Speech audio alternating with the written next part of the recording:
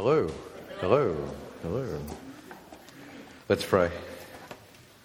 Heavenly Father, we pray that through your word tonight we might indeed grow in our knowledge of Jesus, and especially that we might, even if just a little bit more, grasp just how wonderful the love you have shown us in him really is. And we pray this in Jesus' name. Amen. Be honest with me here, but who has this experience often when they pray, where you say, Dear Heavenly Father, and you go, oh, that's right. I've got to write that down. Does anyone else have that experience where you start praying and then you get distracted? There's only 5 people. That means there's only 5 people that pray in the whole church, because I think that is the universal Christian experience. And what makes this passage so wonderful is that it happened to the Apostle Paul too. But he wasn't distracted by a shopping list, but by great theology he wanted to share. In our family, we call it the squirrel moment. You guys should know this better than the morning congregations. All the morning congregations hadn't seen the movie Up. Who's seen the movie Up? One of my favourite movies. Oh, look at that, isn't that wonderful? Watch with the kids. And it's actually, appropriate for them and all that sort of thing. And in that movie, there's this dog, and he gets this special collar that means his barks get converted into words so he can speak. What's the name of the dog? Is it Doug or something? Is that right? Yes, there you go, Doug the dog. And even that's clever. See, I laugh at all these jokes. But anyway, and Doug, whenever he's walking along, is saying, we've just got to go here, squirrel. And that is our dinner table in the Colgan household. We never finish a conversation because people just start a story and then they get distracted. And then we call it the squirrel phenomenon. But it happens, I think, to every Christian when we pray.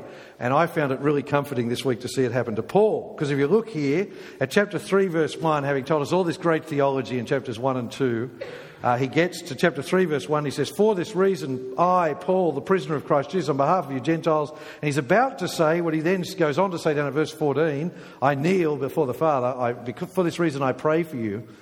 But he gets distracted by the fact that he says, I am the prisoner of Christ Jesus on behalf of you Gentiles. And so he then takes 13 verses out, like a digression, to say, I've just got this other important stuff I've got to tell you before I pray for you. So we're going to get to the prayer at the end, but we've got to deal with that part first. And so really what Paul wants to share is that he was given a special job by God for the benefit of Gentile Christians, which is very, very important for us to know, because what are we, other than perhaps one or two of us? We are Gentile Christians. We're not from a Jewish background, but it's important for Jewish Christians too. And so, in particular, he wants them to know that he was given a special job by God. So look at verse 1.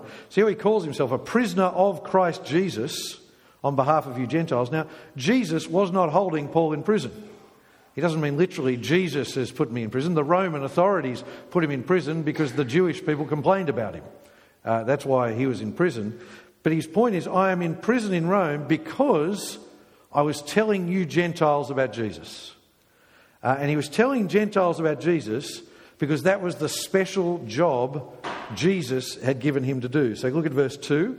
He says, you have heard, haven't you, about the administration of God's grace that he gave to me for you. And then he says down in verse 7, I was made a servant of this gospel by the gift of God's grace that was given to me. See, God gave all the apostles, he gave his whole church, the job of preaching the gospel, not just to the Jews, but also to the Gentiles. But if you've read your New Testament, you know that all the other apostles were incredibly slow on the uptake.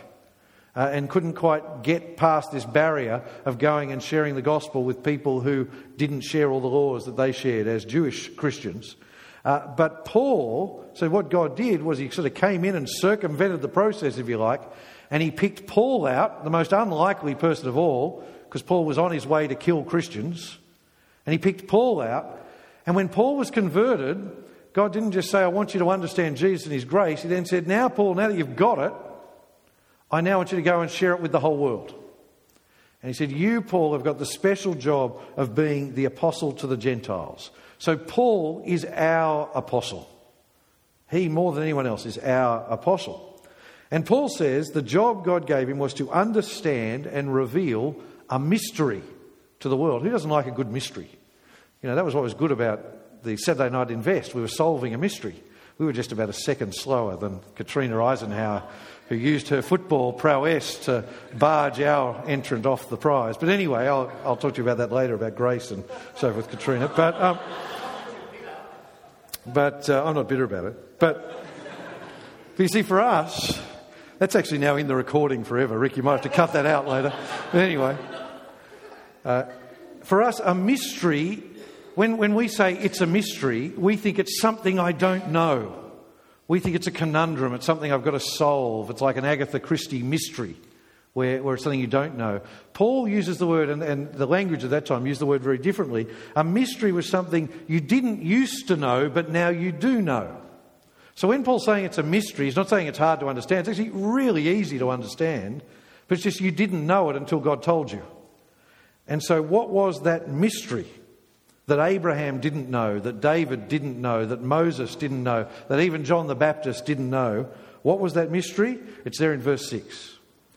The Gentiles are co-heirs, members of the same body, and partners of the promise in Christ Jesus through the gospel. So the mystery that has now been revealed is that anyone can come and become a part of God's people. It's not just for the Jews. Anyone else, a Roman, a Greek, an Australian, a Korean, a Chinese, a Persian, whoever, anyone can come and become a part of God's people, because it is not on the basis of ethnic background. It's not on the basis of who your father is. It's not on the basis of what your mum and dad believed. It is only on the basis of trusting in Jesus and his gospel. Now you might say, who here's done Intro to the Bible? Who's done our Intro to the Bible course? Put up your hand. Everyone who's not put up their hand, next time it's offered, you are required to sign up. So there you go. But it's my way of tricking you into signing up for Intro to the Bible. But in Intro to the Bible, you read your Old Testament, you saw how from the very beginning it was God's plan to include every nation in his blessings. Even when he made the promises to Abraham, he said, I'm going to bless you, Abraham. Why? So that you will be a blessing to, answer me the question here, people, to the nations.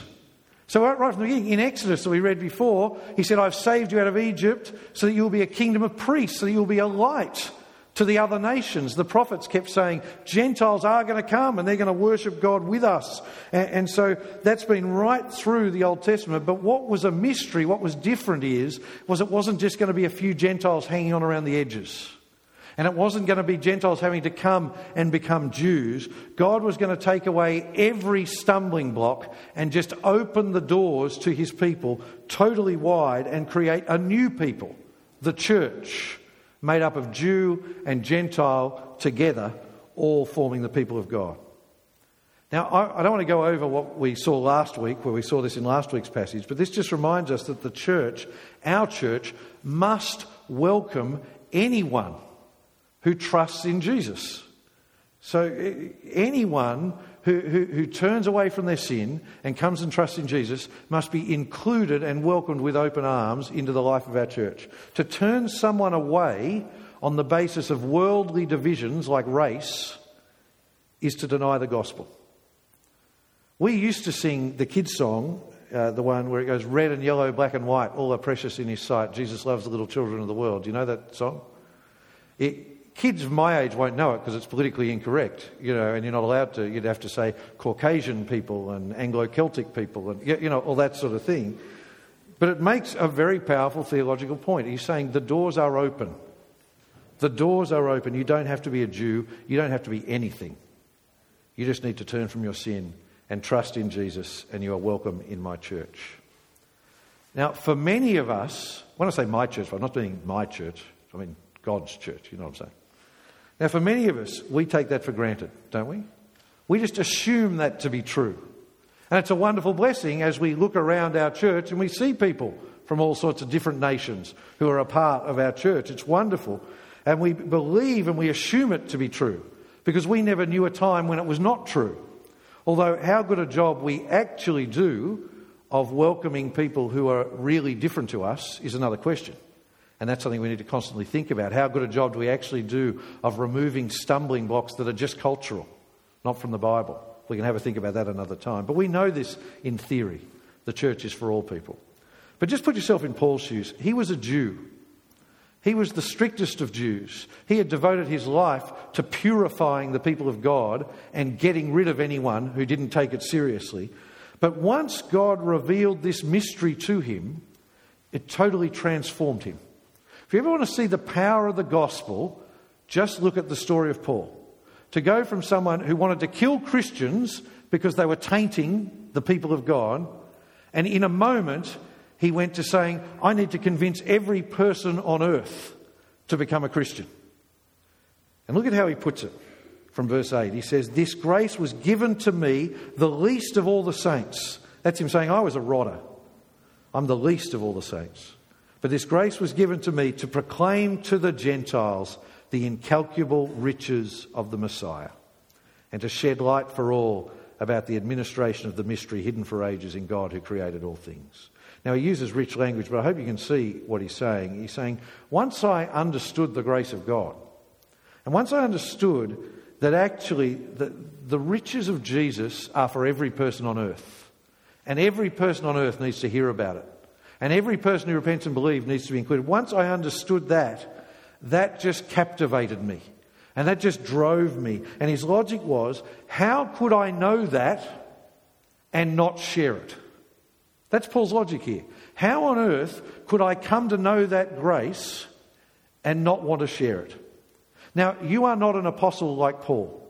I don't believe any of you here had a Damascus Road conversion where God said to you, not only am I telling you about Jesus, but now I'm giving you a job to take the gospel to the whole world of this day. Your job is to go and plant churches across Turkey and Greece. That none of us are apostles like Paul, but the flow of the logic is the same for us as it is for Paul. And it's the flow of the logic of the New Testament. The logic of the New Testament is, if you understand that the gospel message of salvation in Christ Jesus, if you understand that that is for all people, then you cannot but want to play a part in seeing it go out to all people. That is the logic of the gospel. And it becomes the centre of your life. And like Paul, you become a servant of the gospel. That's the logic. And that's why we pray constantly. So when we get this, it drives us to prayer for our world, for people to come and hear about Jesus. It means we seek to proclaim Christ to anyone who will listen. And that's why we want to include and welcome anyone who wants to come and hear about Jesus and be included in God's people here with us. If you grasp the mystery of the gospel, it will drive us like it drove Paul. But now we get to the really mind-blowing bit. Because Paul says, as that gospel goes out, and then as people come in, and as the church grows, and it's made up of Jew and Gentile sitting together, or Lebanese and Greek sitting together, or whatever other ethnic division you can think of, as that happens, that declares God's power and his wisdom to the spiritual powers in the heavens. If you're not listening to this word, just come with me here. As you are sitting here, angels and demons are watching you. Actually, they're not watching you, they're watching us. And they are being amazed. If that doesn't freak you out on a Sunday evening, I don't know what will. Just look at what he says at verse 10. He says, this is so, that is, God has brought this church together across all divisions. This is so God's multifaceted wisdom may now be made known through the church to the rulers and authorities in the heavens. You know when you read a Bible verse and you sort of insert what you think it should say? I think I often read that verse and think it's through the church to the world. And I try and tame it down a bit, sort of like that somehow the church existing across all divisions proclaims the gospel of the world. But Paul's saying something much bigger than that here. He's saying it preaches it to the rulers and authorities in the heavens. Isn't that freaky? That word there, multifaceted, do you see it there? In the old translations, it used the word manifold. You might have, if you remember the old prayer book, you might have heard the expression, the manifold wisdom of God, or the manifold mercies of God. And the word literally means multicoloured.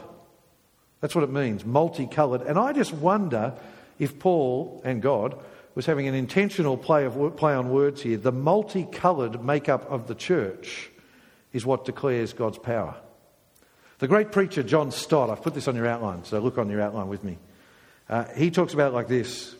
He says, the church as a multiracial, multicultural community is like a beautiful tapestry. Its members come from a wide range of colourful backgrounds. No other human community resembles it. Its diversity and harmony are unique. It is God's new society. See, when we as a church welcome people like us, whatever your us is, that's wonderful because people find salvation and that's not to be sneezed at. But it doesn't declare God's wisdom to the heavens. It's when we as a church include people from every background, across all the barriers that divide people in our world, and when everyone comes together in the church because they believe in Jesus and so they love one another, that is when God's power and glory and wisdom are really shown in the church. Just to make it very clear, who are those rulers and authorities in the heavens who are watching? Well, the Bible doesn't tell us much about them, but you cannot be a Christian and not believe in angels and demons. That's what it's talking about. The spiritual realm. And as they look at us every Sunday or Wednesday night in your gospel team or whatever, whenever we meet, we are preaching God's wisdom to them. Because when they see a Jew and a Gentile sitting together loving one another because they trust in Jesus, or when they see a Korean and a Japanese person sitting together because they love Jesus, or a rich person and a poor person, or a Labor voter and a Liberal voter, when they look down they see that, they say God's grace can overcome any human division. The devil loves to lie to us. That's the devil's job. He lies to us. And he has all sorts of lies to try and get us to not trust in Jesus or to lose our faith or to give up our joy in the gospel. One of his biggest lies at the moment is the lie, yeah, God said that in the past, but now his word's different. So that's relevant to that whole same-sex marriage thing. The devil says to us, God's word changes over time. You've got to move with the times. That's the devil speaking. That's not the scriptures. God is unchanging. But one of the devil's greatest lies and his most successful lies is to make people dissatisfied with the church. I don't mean the institution. I don't give two hoots about the institution. If you're dissatisfied with that, I don't care. I'm dissatisfied with that. Anyway, but you know what I mean? I'm not talking about the denomination. I'm talking about the real church of God, which is the people of God. And what the devil does is he makes us think, look around, it's not that impressive. And look at how few people are actually following Jesus. Maybe you've got it wrong, and maybe you're better off out there in the world, eat, drink and be merry, for tomorrow we die. That's the way the devil works. And he works in us to say, don't make this group of people a priority and don't welcome people into it. That's how the devil works.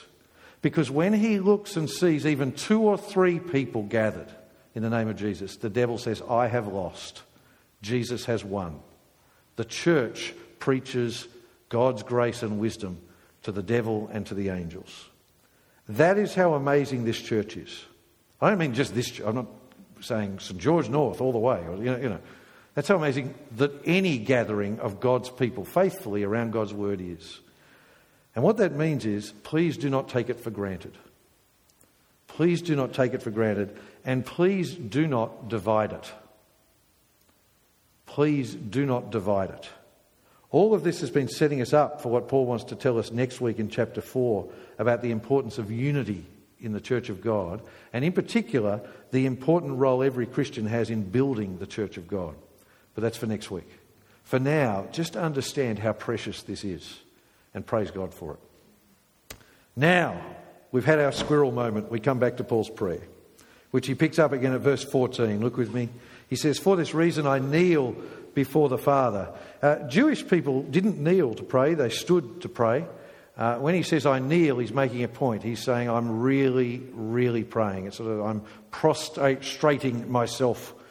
You get that word wrong and it doesn't work right. But you know what I'm saying?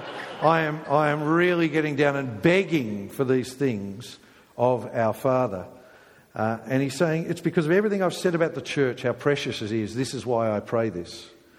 So that means this is a wonderful prayer if you want to know what you should pray for your church. So that's what we're looking at. And the first thing he prays is for spiritual strength. Look from verse 16. He says, I pray that he may grant you, according to the riches of his glory, to be strengthened with power in the inner man through his Spirit, and that the Messiah may dwell in your hearts through faith. See, he's talking to them in the midst of persecution. He's talking to them when they're tempted to lose their faith, to give up, because their apostle is in jail in Rome. They're thinking, is this all for nothing? And he's saying, so I pray that the Holy Spirit who's within you, if you're a Christian, will strengthen you in your inner being. It's a way of saying will strengthen your faith. Will give you the courage to stand firm for the gospel. And don't we need that strength living in this world at the moment? I do.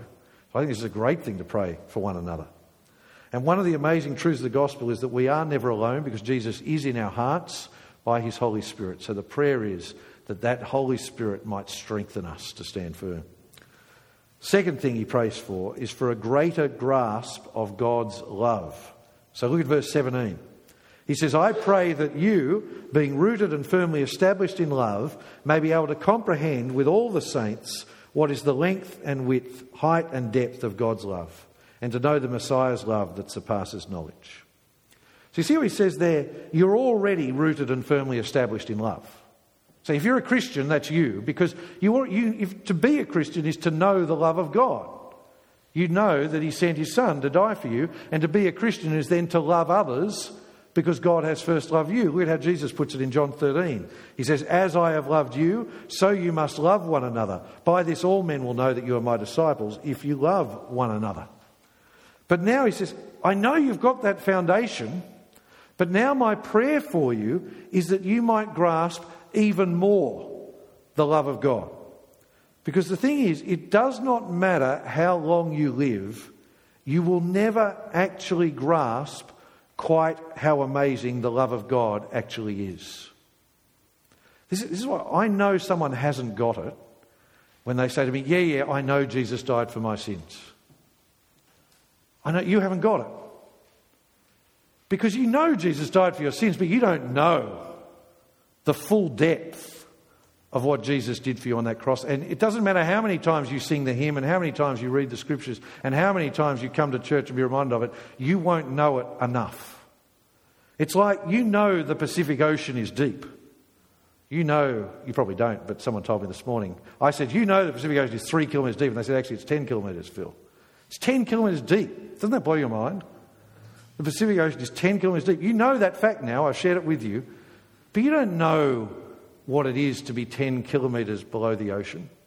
And you know that the universe is wide and that it goes all the way out past Neptune to Pluto, and even though it's not a planet anymore. And you know that, but you don't know it until you get on a spaceship, and you wouldn't be alive when you got there, and you're sailing out the end of the universe. That's when you would know it. And so he's saying here, you know that God showed his love to you in Christ dying for you, but you can never fully comprehend what it took for the God of the universe to send his son to become sin and take our place and take the full judgment of God, to go to hell so that we don't have to. We just cannot fully grasp it. We cannot plumb its depths and say, oh, now I know it. Now I know the love of God fully. And he's actually having a sort of bit of fun with us in verse 19. Look there, when he says, and to know the Messiah's love that surpasses knowledge. He's saying, I want you to know something that you can't actually fully know. But gee, I want you to know it better than you know it now. That's what he's saying. See, that's why every time we read the scriptures, we grow in that knowledge of his love just a little bit more. And every time we meet together as God's people, we grow in his knowledge of his love just that little bit more. And that is Paul's prayer for us here, that we might just grasp it more than we did yesterday. And then more again the day after that. And as we grasp God's love more and more, the end goal is, look at the end of verse 19, so you may be filled with all the fullness of God. What does that mean, to be filled with the fullness of God? We spent half an hour on Friday night in my gospel team trying to plumb the depths of what it means to be filled with the fullness of God. Can I tell you, that's not something to do late on a Friday evening. I think you get the idea, though. I think it's really hard to understand, but you get the idea. I think it means as we grow in his grasping of his love and as he fills us with his Spirit, Paul's prayer for us is that we might actually be perfect like God. That we might be as godlike as it is possible to be and still be human. That's Paul's prayer for us. holy like God, perfect like God, loving like God. Now, that will only happen fully and finally in heaven when we are glorified with Jesus. But God has started that work in you now. That's God's work in you, his work of sanctification. And so the prayer here is that as we grow in the knowledge of his love day by day, increasing, that God will transform us and grow us more and more and more to be like him, full of grace and love and mercy and compassion. What have we learned here about prayer? Just want to finish with two very quick points, because I think this teaches us some great things about prayer and what we should pray for ourselves and one another. And I'm going to make 2 quick points. Firstly, this tells us what God wants us to pray for. Prayer's focused on what really matters.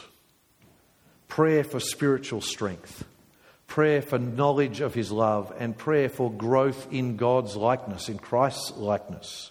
All too often, my prayers are far too focused on this world, on what I mistakenly think are practical things for people. But actually, Paul's challenge here is be impractical in your prayers, because that's actually the most practical thing.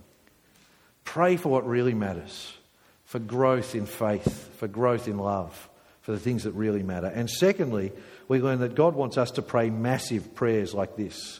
Paul doesn't just want you to pray that your friend will become a Christian. He wants you to have the faith to pray that your friend will become a Christian and then take the gospel to people in Africa. That's what he wants you to pray. And he doesn't just want you to pray that you'll grow in godliness. He wants you to pray that you will grow so that you are like Christ. God wants us to pray massive prayers, and too often my prayers for you and for me are far too small. We pray to the God who can move mountains. So ask him to move mountains. That's what Paul does. That is the God who is at work in us to strengthen our faith, to grow us in love, to build up his church. And that's what drives Paul to this last little reminder at the end. Look at the last verses, verse 20. Sort of like a hymn of praise. He says, "Now to him who is able to do above and beyond all that we ask or think, according to the power that works in us, to him be glory in the church and in Christ Jesus to all generations, forever and ever. Amen." Nothing more to say other than let's pray to that God. Our Heavenly Father, we confess that all too often our prayers are too small because we do not believe that you are able to do more than we could even ask or imagine. So, Father, help us to be a people who pray and know that you are at work in us and through us in your church. And so, Father, we pray for us gathered here that we might recognise how precious we are to you. And in particular, we pray that you will strengthen us in our faith, strengthen us to stand firm for Jesus. And we pray that you will help us to grasp more each day just how amazing the love of Jesus is. And Father, we pray this in Jesus' name. Amen.